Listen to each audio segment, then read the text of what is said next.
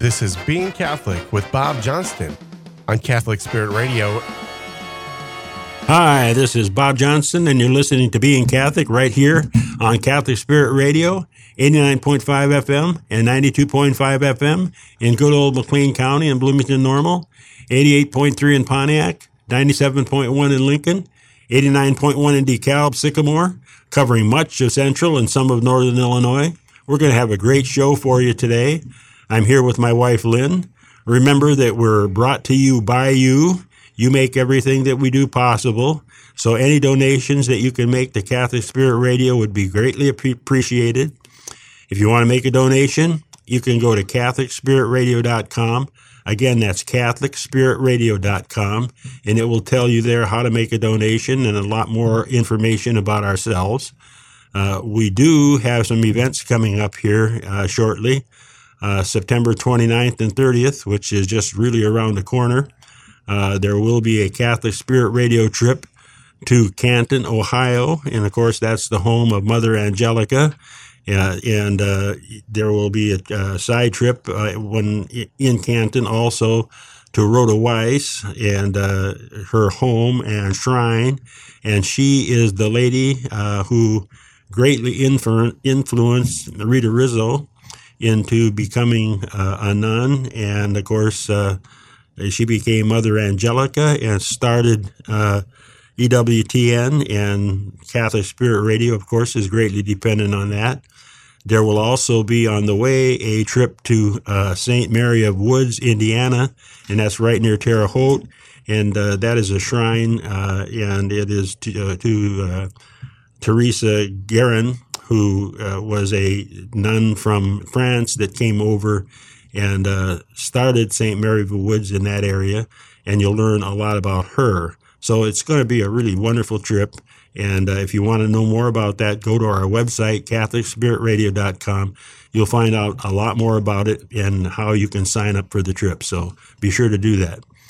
I want to talk about a little bit about last week. Last week I talked about the Rosary, and Atlantic magazine had an article about the Rosary being used as a weapon, and the Catholics were somehow on the same level as terrorists, using the Rosary sort of like as a gun or a weapon against other people, and it was showing that, you know, they're just non-Christian or non-generous spirit in the use of the Rosary.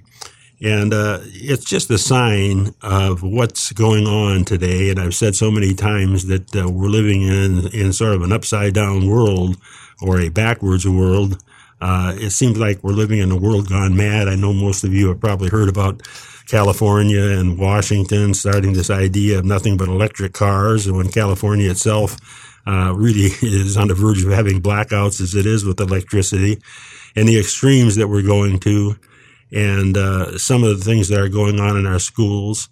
And I pointed out before, we can look at what happened to science over the last couple of years, and the science was totally convoluted and misused and wasn't really following the principles of science at all.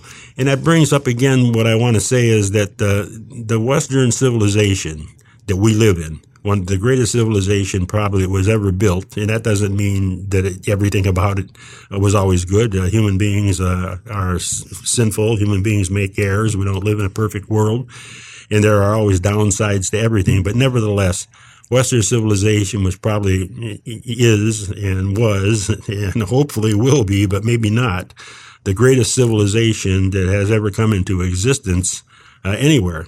It did more to help people than to stop a lot of the downsides in the world. Slavery and everything else was actually ended by Western civilization. And that was built on the Catholic Church. It was the Catholic Church that actually built Western civilization. And it was Catholic dogma, Catholic teaching that caused universities to come into existence. It was in Catholic cathedrals and other places that science came into existence and was regularized and recognized, and organizations and so forth of scientists came into existence. All of that came into existence on the principles of the Catholic Church. It was not the Enlightenment, and it was not the Renaissance or any of those things. Those were actually step backwards. And this whole idea of the Dark Ages is a myth.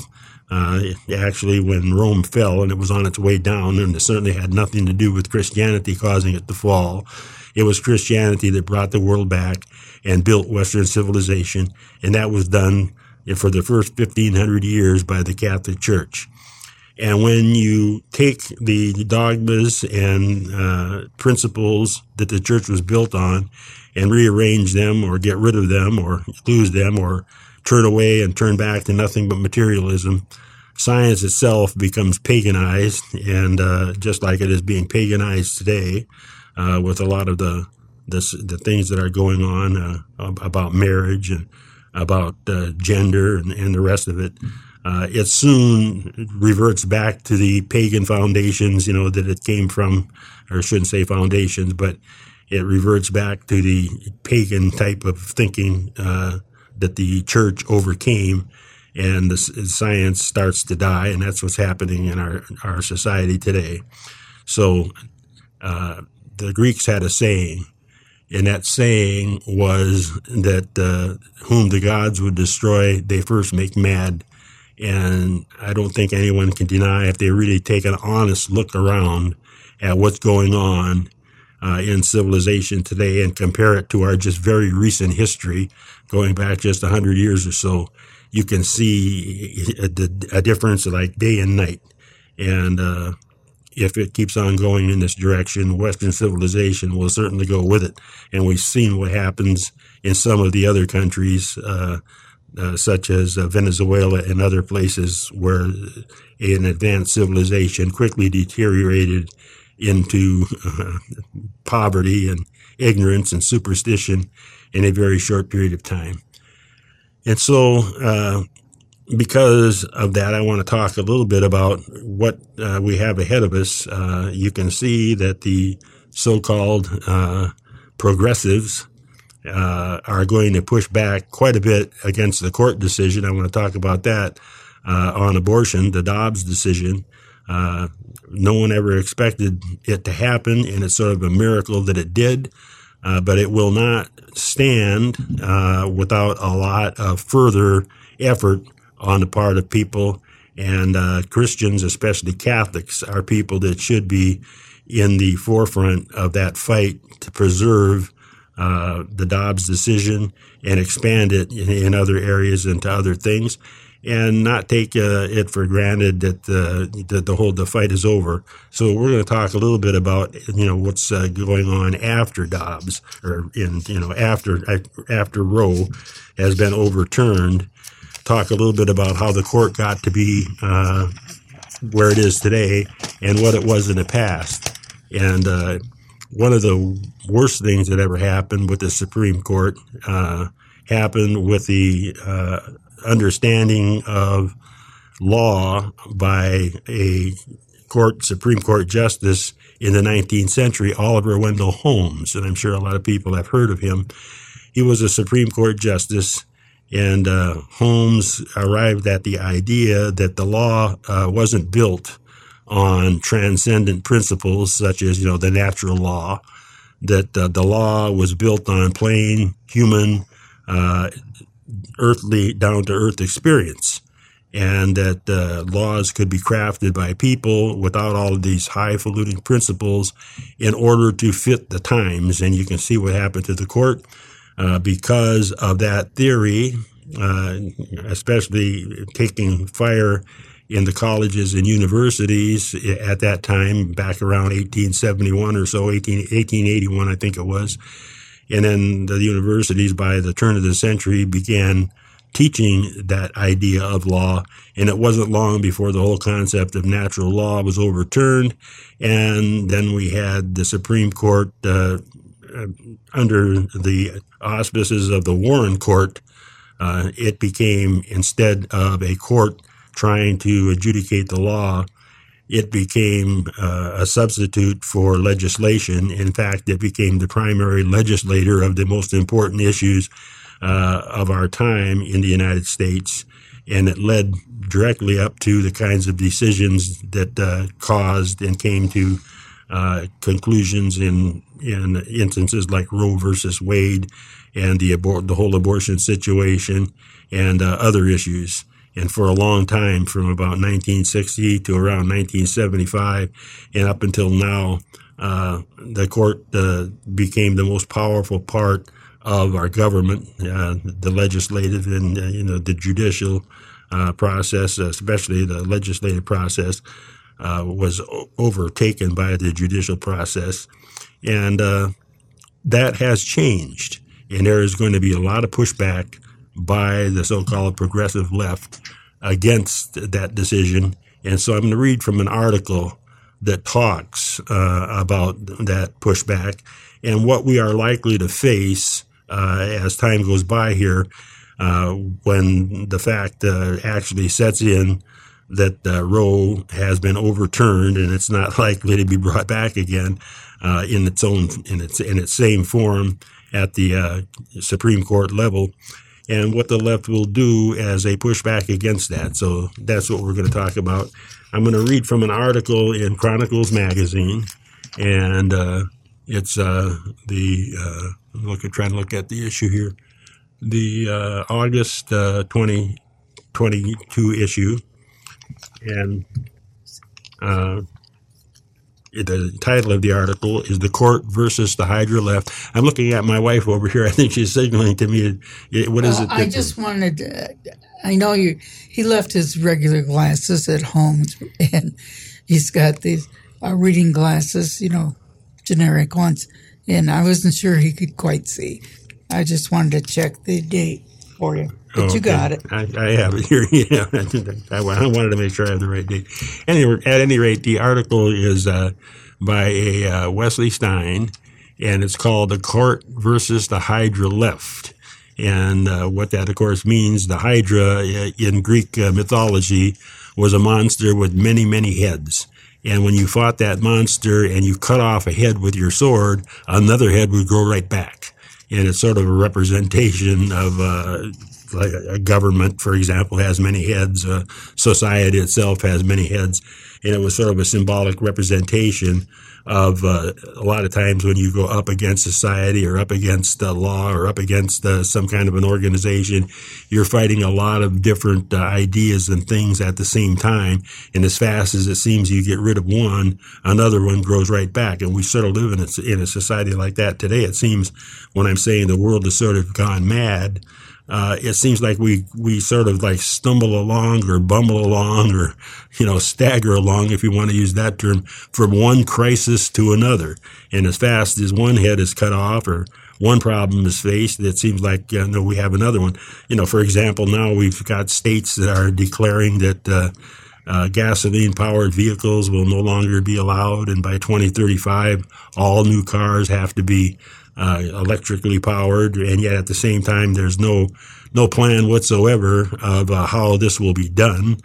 California, for example, has near blackouts now, as I was saying, and there's no way that they can charge up all of these cars and everything without some kind of increase in their power. And what that will be, it certainly isn't going to come from wind, and it certainly isn't going to come from solar power. So they have no idea what it might be. And, that's a new crisis that is going to be real and come along.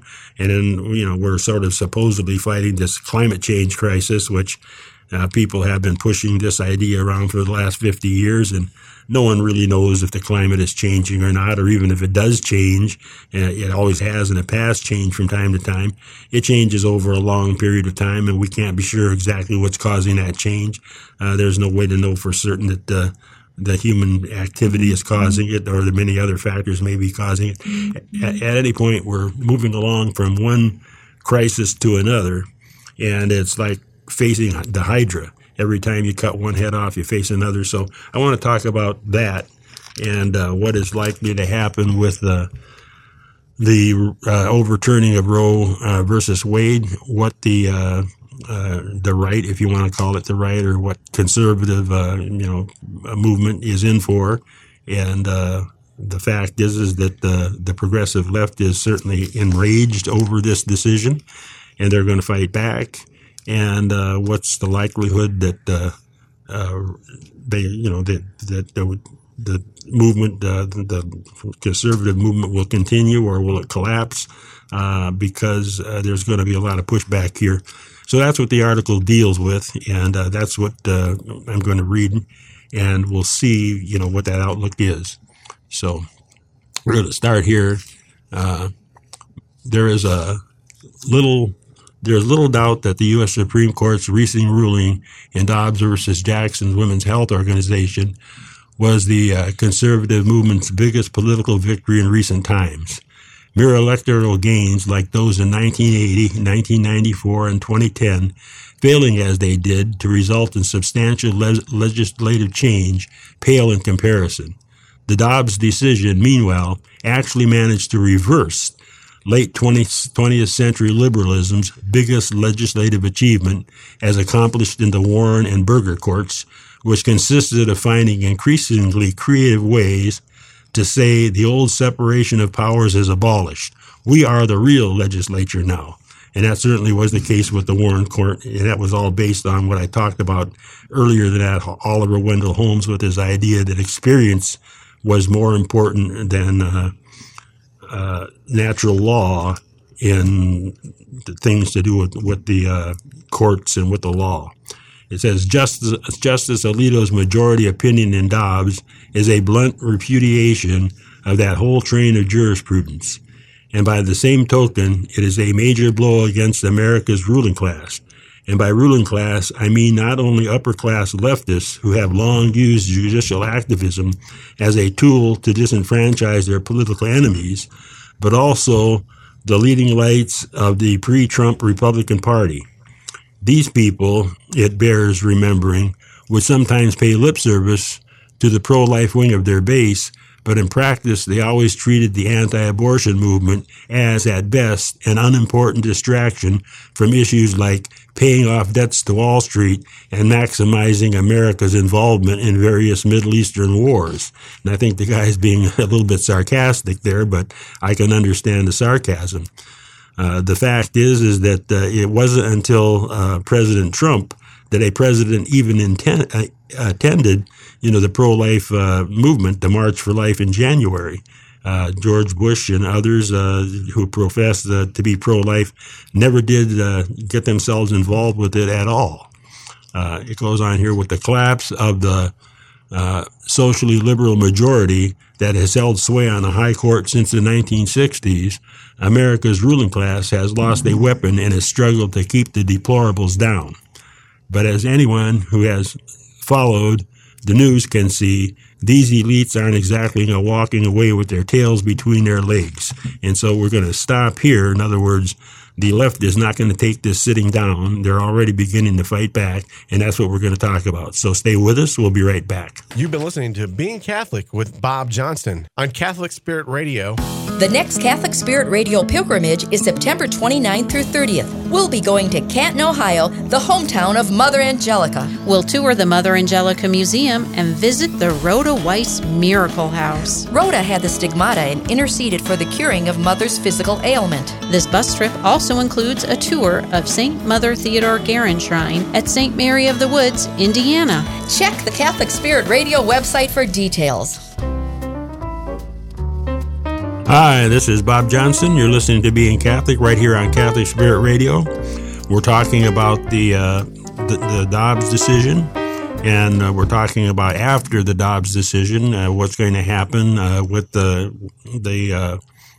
left, the progressives, what they are going to try to do, and that just because we have the Dobbs decision and the Supreme Court has turned over Roe versus Wade, it doesn't mean that abortion issue is over with, and it certainly isn't going to be taken sitting down by the left. As I said, they haven't walked away with their tails between their legs, and there's a big fight coming up here in the future, and Catholics, of course, should understand what it's going to be like, and they should be involved, and they should understand that it's a hugely important issue.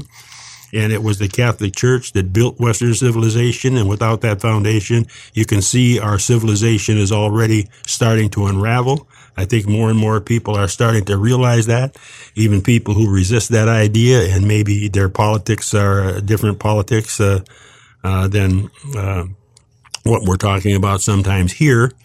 But the fact is I think more and more people can see that there's something amiss and going wrong. And so the fact is that if we are going to, I think, turn around our civilization and stabilize it, we're going to have to get involved and understand what is going on and see what the abortion issue here is going to be and what we're likely to have coming up here from the people who call themselves progressives. As a strategy for maintaining class dominance, the living constitutionalism that prevailed from the days of Justice Earl Warren and William Brennan until June of this year worked very well, especially when used against a weak and disorganized opposition. Indeed, it would be silly not to admit the Warren, Brennan, and their ilk were able to govern the way that they did, largely because they were ruling over a generation of soft men much softer than their ancestors who had fought in the Revolution or on both sides of the Civil War. After all, the parliamentary regime against which Samuel Adams and Patrick Henry rebelled was no more unrepresentative than, and certainly not as destructive as, America's homegrown system of judicial absolutism would be during its era of peak power from about 1960 to 1975. In addition to taking advantage of the softness of its subject peoples, the Warren Court also benefited from the intense racial discord in society. Under normal circumstances, black Americans and the whites who sympathized with their struggle for legal equality would not have been content to live under a political system founded on the disenfranchisement of everyone who was not a progressive lawyer. But at a time when opposition to the court's power grabs was driven mainly by the desire of Southern whites to keep the black man down, too many well-intentioned people were willing to ignore the erosion of representative government that accompanied the victories of the civil rights movement. Just ask yourself this question. Were there millions of deeply religious black Americans who were upset about the Supreme Court's decision to ban prayer in public schools? You bet. But none of these people were going to start marching behind the Impeach Earl Warren banner as long as they saw him and his allies as their best line of defense against the like of Bull Connor and racism. And when they mention Bull Connor here, for people that don't know, he was a Southern sheriff, who sort of became a symbol of the opposition against the civil rights movement. And the fact is that because of that, and because the Warren Court was in favor of the civil rights movement, blacks ignored the other things that the Warren Court was doing that they certainly themselves would not have been in favor of.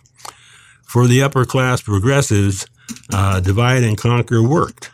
The one thing that almost all supporters of, say, forced busing had in common was that they were wealthy enough to send their children to schools that weren't affected by the experiment. Soon, the Supreme Court found itself playing the role that Octavian and his heirs had played in first century Rome. Like early imperial Rome, the United States was still nominally a republic.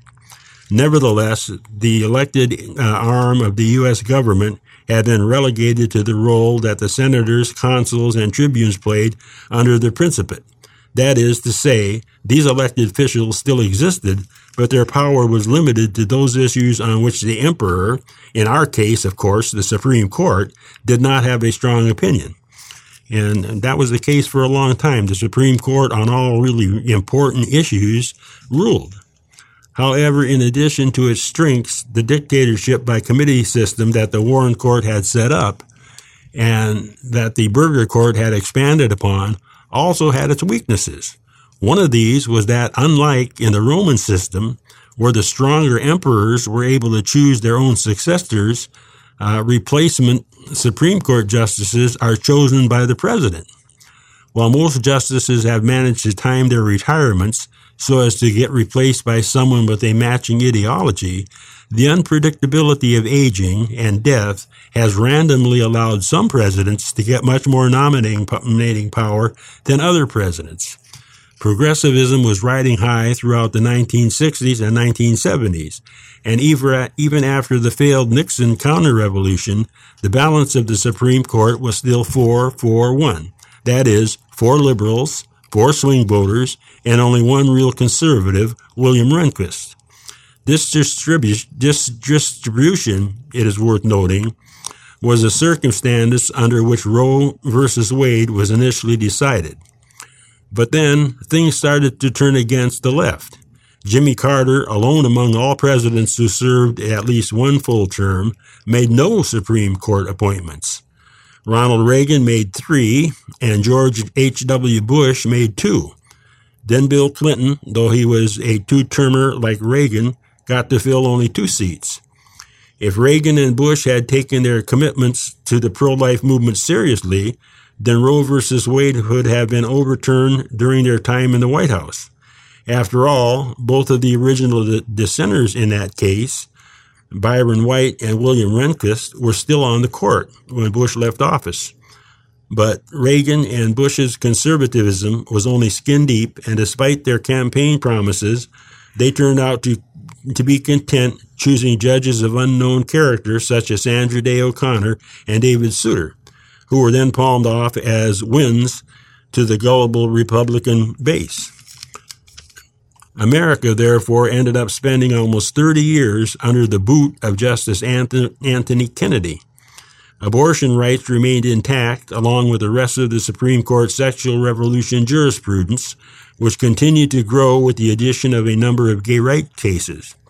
But the court also gave the right some small wins on First and Second Amendment cases, and nothing it did after 1980 or so advanced anybody's agenda by the leaps and bounds that had been common in earlier decades. In short, SCOTUS had become a sclerotic institution. Perhaps, dare I say, a conservative institution in the barest sense of the word, since on most issues it simply defended the status quo. The randomness struck again. Then randomness struck again. After 3 2-term presidents in a row had gotten only 2 court appointments each, Donald Trump in his 1 term got 3.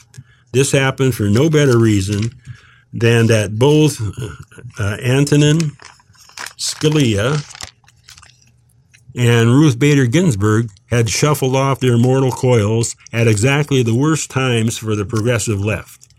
If Scalia had died just 18 months earlier, or if Ginsburg had held on for 100 days longer, Roe versus Wade would still be in force.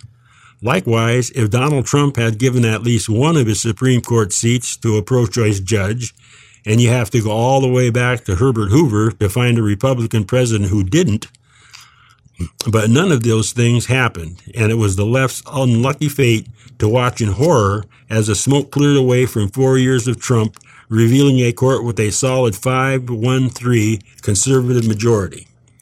And now the left is losing big at the Supreme Court. They are losing on abortion, they are losing on guns, they are losing on religious freedom, and they are losing on the powers of regulatory agencies like the EPA. As a result, the ruling class is very angry. This should not surprise us, since for a long time, these people have been used to doing their governing through the courts and administrative agencies without the pesky interference of voters. In domestic politics, no less than in foreign affairs, they are convinced of the illegitimacy of any regime that does not govern in accordance with their preferences. With typical Orwellian doublespeak, they insist that allowing the abortionist issue to be resolved by citizens trying to persuade one another and then voting is an attack on democracy. And we hear that all the time. We hear it from President Biden constantly. Every time something goes a different way, somehow it's an attack on democracy, even though the Dobbs decision was a restoration of democracy. It put the approval or disapproval of abortion back into the hands of the people and through the legislatures and not just through the Supreme Court. But nevertheless, you hear this constant anything that goes against the progressive left is somehow some kind of an attack on democracy, when actually what they represent is not democracy. What they represent is an oligarchy.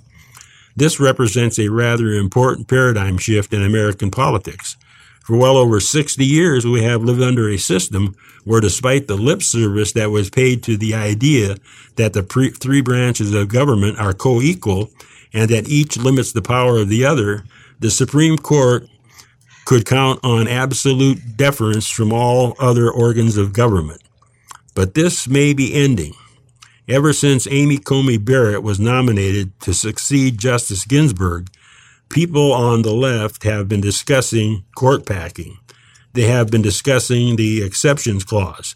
They have been pointing out that the Constitution does not actually establish an order of precedence among the three branches of government, and that the court's claim to be the foremost has been challenged by some of the most respected presidents, such as Abraham Lincoln and Franklin Roosevelt. And it was in the past. Of course, recently, up until now, the left has considered the Supreme Court as the most powerful branch of the three branches of government. But again, it seems like turning on a dime. As soon as something goes against their way, they change their minds. The left has also been pointing to the reasoning of Madison and Hamilton in their Federalist Papers, arguments to the effect that the judiciary was meant to be the least dangerous branch of the federal government, with the Constitution leaving open to the executive and legislative branches plenty of avenues to limit the court powers. What this means in more down-to-earth terms is that the Supreme Court is about to get a lot less powerful. We must remember that there are only 9 justices. They only hear a few dozen cases per year. Their political power depends largely on having a myriad of people in the lower courts, the administrative state, the news media, and the professoriate who are sympathetic to their goals. As long as the court's agenda align with that of the broader ruling class, that is, with the aims of the wealthy liberals and neocons who fill Americans' other governing institutions, the court had the support that it needed to transform America in accordance with the will of the left. Now that the court has shifted to the right, it is finding that it has hardly any support for transforming America back to its constitutional origins. This can be seen in the way that the court, other than the U.S. Supreme Court, have responded to the Dobbs decision. Once Dobbs was decided, abortion providers in conservative states immediately filed dozens of lawsuits in lower courts asking that their state's laws against abortion be blocked anyway. Some argued that the laws were unconstitutional because they were vague. Most of the vagueness suits lasted for only a few days, but Arizona's personhood law appears to be still tied up in litigation. Meanwhile, in Georgia, when the Attorney General asked that the district court to hit the institution on its heartbeat law, the district court gave the parties 21 days to file briefs explaining how the new precedent in Dobbs would affect the case. During this time, the law remains on hold, since it is very clear to everybody that the effect of Dobbs the effect of the Dobbs ruling is to totally remove the abortion question from federal jurisdiction. This is an obvious case of unprincipled foot-dragging on the part of the district court. Still, the left isn't above such tactics. Then there are the abortion laws that have been blocked in state courts.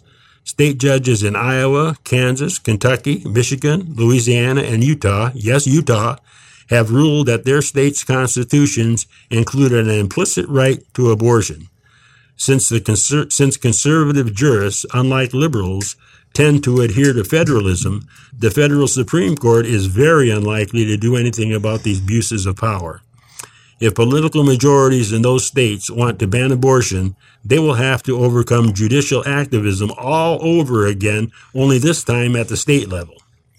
One must also consider the fact that 49 years of legal abortion nationwide, American culture has grown so used to it that majorities in most states have no desire to change the status quo. Thus, we see Ron DeSantis, the celebrity conservative governor du jour putting a bill through the Florida legislature to ban abortions only after 15 weeks of gestation. For comparison, abortion is prohibited in France after 14 weeks. Now that banning abortion is a live political issue, we can expect corporate media oligopoly to go all in on supporting the pro-choice side. Thus, we see that while the Dobbs decision has created a big leak in the boat of the ruling neoliberal neocon alliance, the people who make up this alliance are working very hard to plug that leak. They may not get back to having legal abortion in each and every state, but they have so many tools at hand that they are likely to get close. And it remains possible that if the Democrats win enough Senate seats, they will add justices to the Supreme Court or build abortion clinics on federal lands in each state and try to insulate their decision to do so from judicial review, or do something else aimed at rendering the Dobbs ruling irrelevant. An effective conservative pushback isn't likely, unfortunately. After all, past conservative triumphs at the Supreme Court have been successfully undermined by the broader legal profession and the administrative state. Just remember the Masterpiece Cake Shop case, which has been largely ignored by the lower courts, with artists still being sued out of everything they own for refusing to service homosexual weddings. We're going to have to stop here and take a break. So stay with us. We'll be right back. You've been listening to Being Catholic with Bob Johnston on Catholic Spirit Radio. The next Catholic Spirit Radio pilgrimage is September 29th through 30th. We'll be going to Canton, Ohio, the hometown of Mother Angelica. We'll tour the Mother Angelica Museum and visit the Rhoda Weiss Miracle House. Rhoda had the stigmata and interceded for the curing of Mother's physical ailment. This bus trip also includes a tour of St. Mother Theodore Guerin Shrine at St. Mary of the Woods, Indiana. Check the Catholic Spirit Radio website for details.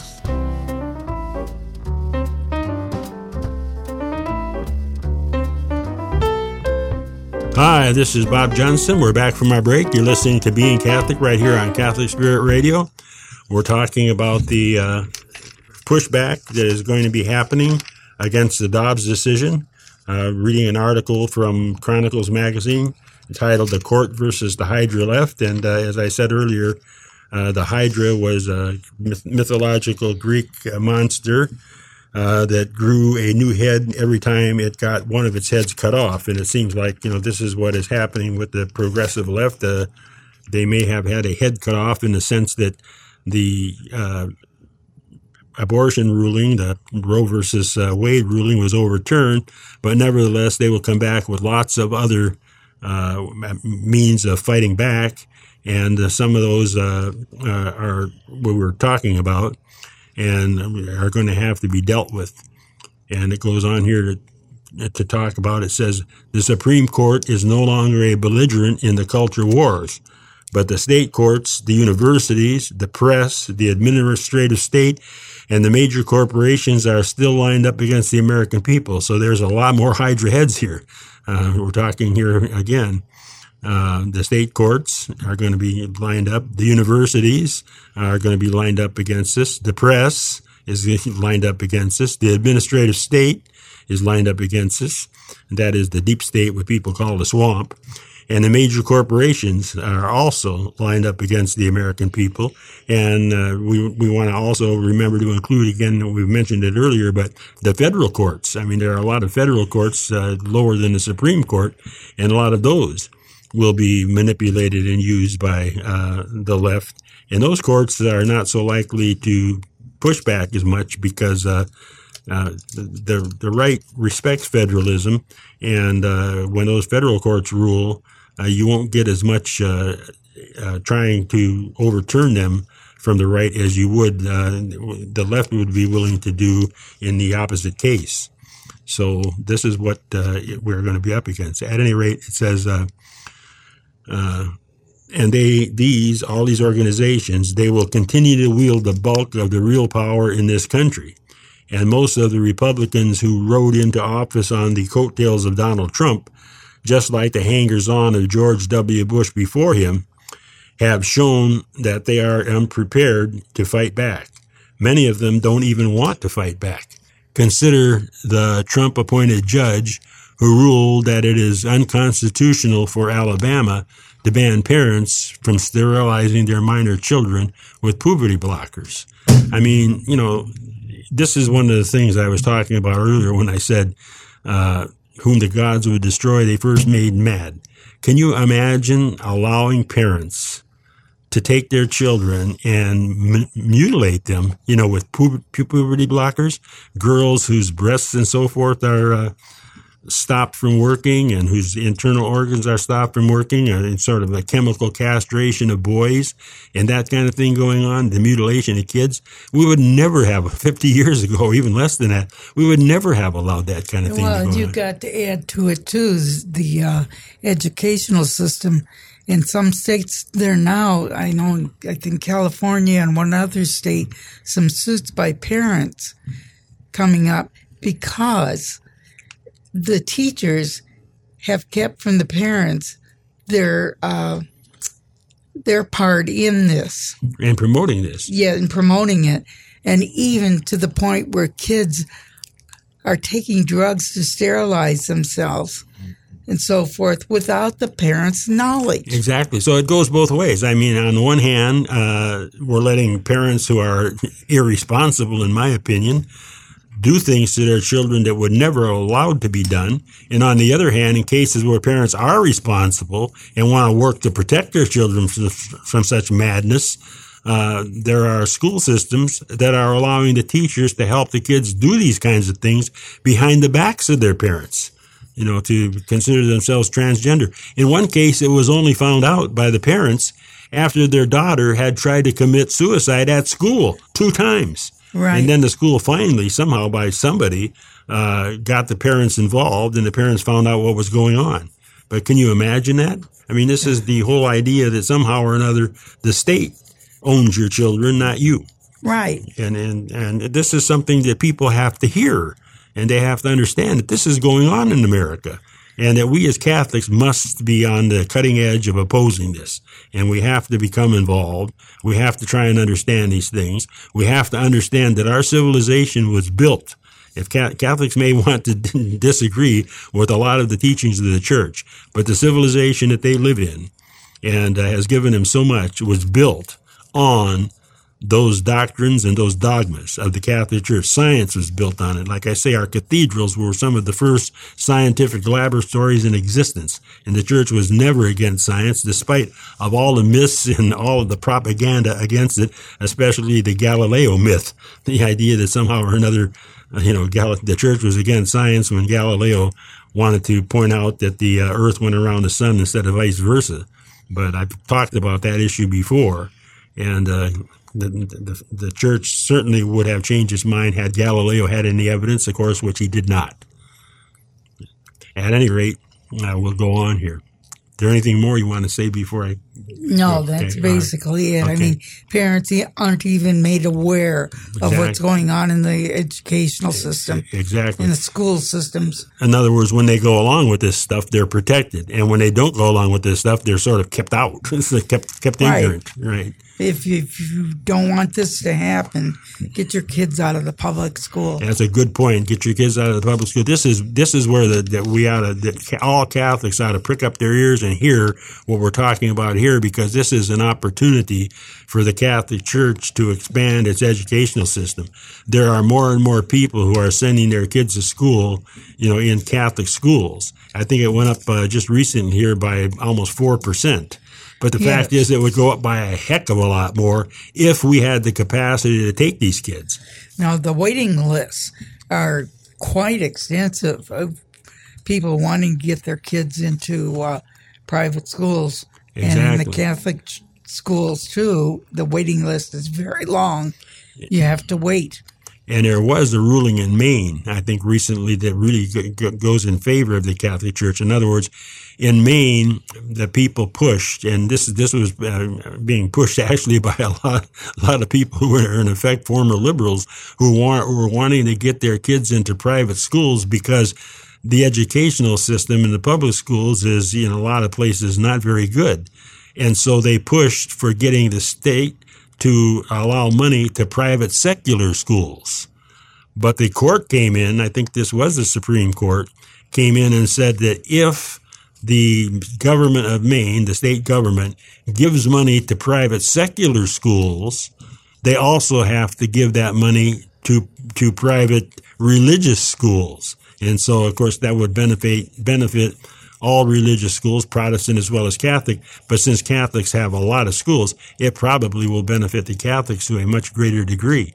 And the fact is that this is something that should have been done a long time ago. Right. They're saying it's discrimination. Exactly, it is. There's no reason that there's no such thing as because state money would support a kid going to a Catholic school or a Protestant school or any other religious school. It doesn't mean that the state is somehow or another establishing a religion. It is not. And the Establishment Clause doesn't really say that. It says it shall make no law establishing a religion. It doesn't say that kids can't go to school in a religious school, and that if the state is handing out money to kids going to school elsewhere, it certainly should be handing out the same amount of money for kids to go to religious school. So these are some good things that maybe are happening, and we should push along these lines to do even more. It says, at any rate, it goes on here, it says, but I digress, the author says. The point that I'm trying to make in describing the aftermath of Dobbs is that one does not defeat a hydra by cutting off just one of its heads.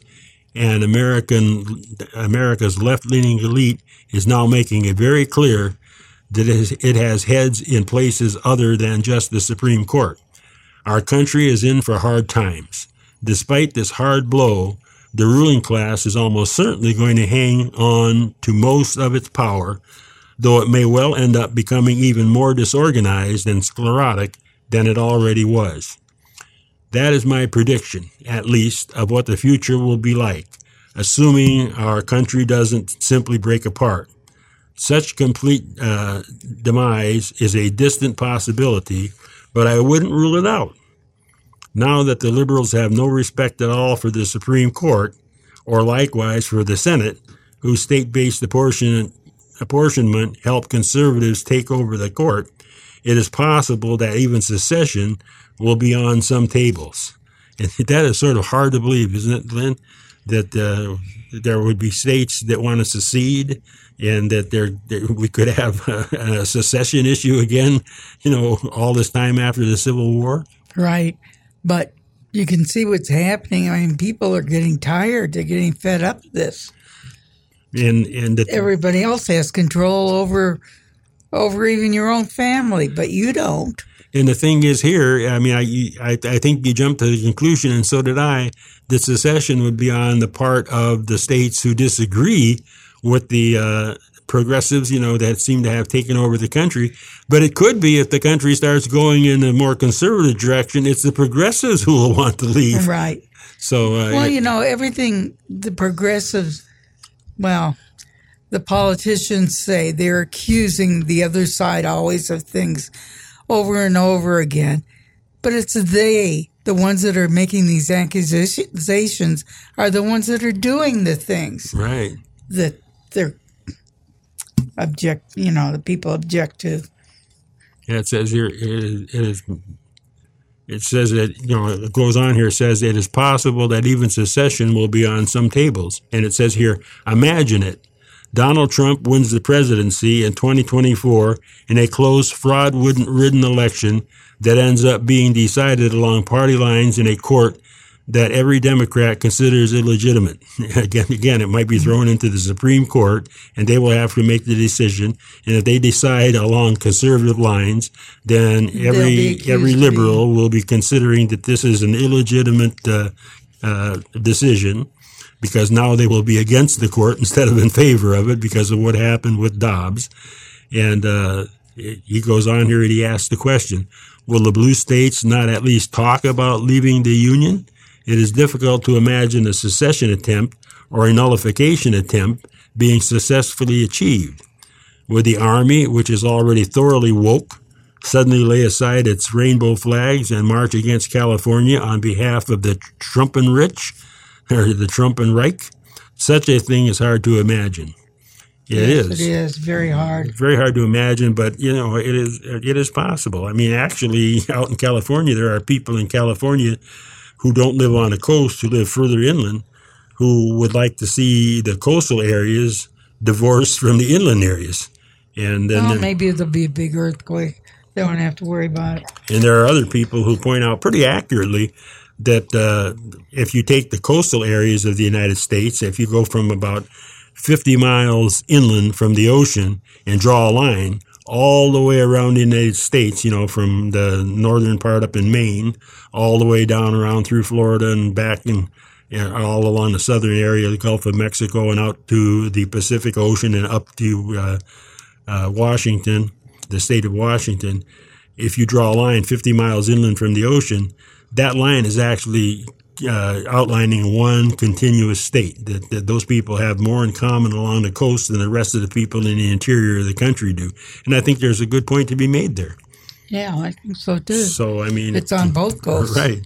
And it could be that there would be talk of secession along those lines as well. But at any rate, he goes on here, he says, to put it bluntly, nobody knows the future, but we do know that the people who hold most of the institutional power in this country are not going to relax their grip easily.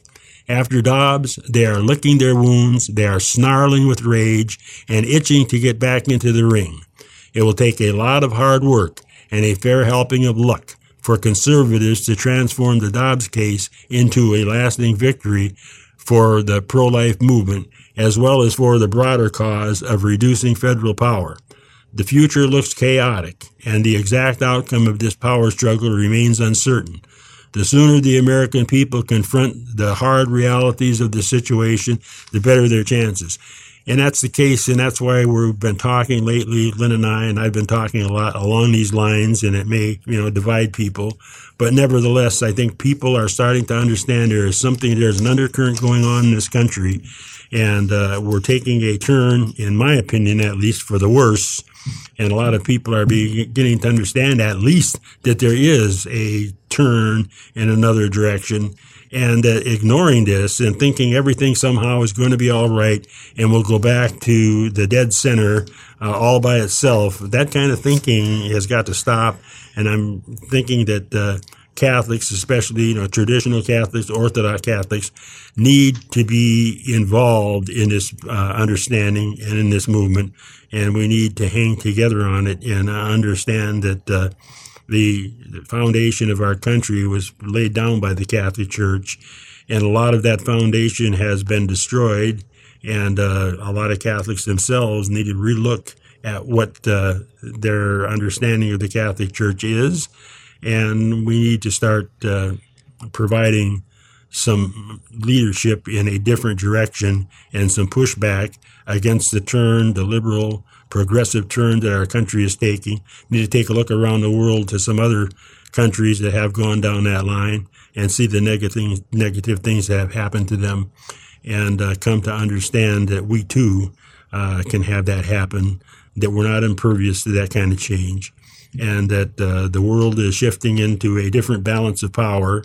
and we're living in dangerous times. I guess all times are dangerous, but especially now. And we're going to have to take sides. People are going to have to decide on one side or the other, and it's not going to be so easy to be neutral or sit in the middle or expect things will work out okay all by themselves. In Romans 1, Paul says, though faithless, heartless, ruthless, though they know God's decree that those who do such things deserve to die, they don't only do them, but they prove those who do practice these things. And they have given up,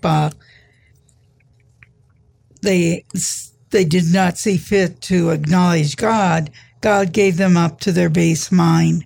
Well, isn't that what's happening now? We started out without God and the science and so forth, saying there is no God. God is dead. We lived through that, didn't we, Bob? Okay. Exactly. So now today, what's right and what's wrong. People do, but even we've got all these people running around killing other people, hurting other people. committing all kinds of crimes, and people seem to approve them. You let them out without bail, they can be out in the streets again. Is that not approving? Yes, it is. Approving the evil? Yes, it's got to stop. And you're mentioning, I would mention, this whole idea of John Locke, the whole idea that John Locke was a philosopher, of course, and much of our thinking, modern thinking, especially from our founders, was based on a lot of things John Locke said. Now, one thing that he got wrong, he said that philosophy has started from the wrong end, meaning that it started from the heavens, it started from God, and we should return it, to start from practicality and the material things of the earth. This is exactly what Oliver Wendell Holmes did, and this is what has led to the abortion decision by the Supreme Court and has led to a runaway court. And this is the issue that is being overturned, and the attempt to turn in another direction, and the whole, situation that we're facing right now is is a result of that kind of thinking. And you just mentioned it now. In other words, when we turn from the God's world to this world and try to base everything on it and on ourselves and act like gods ourselves, this is the kind of situations we get into, and as Catholics, happened over and over again in history. So we're going to have to stop here. We've overrun our time, but God bless everybody out there. Stay involved. Keep up on what's going on, and remember, keep in mind what you approve. Right. You know better. And the fact is that take pride in being a Catholic. St. Michael the Archangel, defend us in battle, be our protection against the wickedness and snares of the devil. May God rebuke him, we humbly pray. And do thou, Prince of the heavenly host, by the power of God, thrust into hell Satan and all evil spirits who wander through the world for the ruin of souls. Amen. You've been listening to Being Catholic with Bob Johnston on Catholic Spirit Radio. If you'd like to contact Bob, email bob@catholicspiritradio.com. Again, that's bob@catholicspiritradio.com. Catholic Spirit Radio relies on your support to bring programming like this and EWTN 24 hours a day. Please help keep Catholic Spirit Radio on the air with your generous support. Donate online at catholicspiritradio.com or send a donation to Catholic Spirit Radio, 108 Boykins Place, Normal, Illinois, 61761. That's Catholic Spirit Radio, 108 Boykins Place, Normal, Illinois, 61761. Catholic Spirit Radio is a 501c3, and all donations are tax deductible. Thank you for your support of Catholic Spirit Radio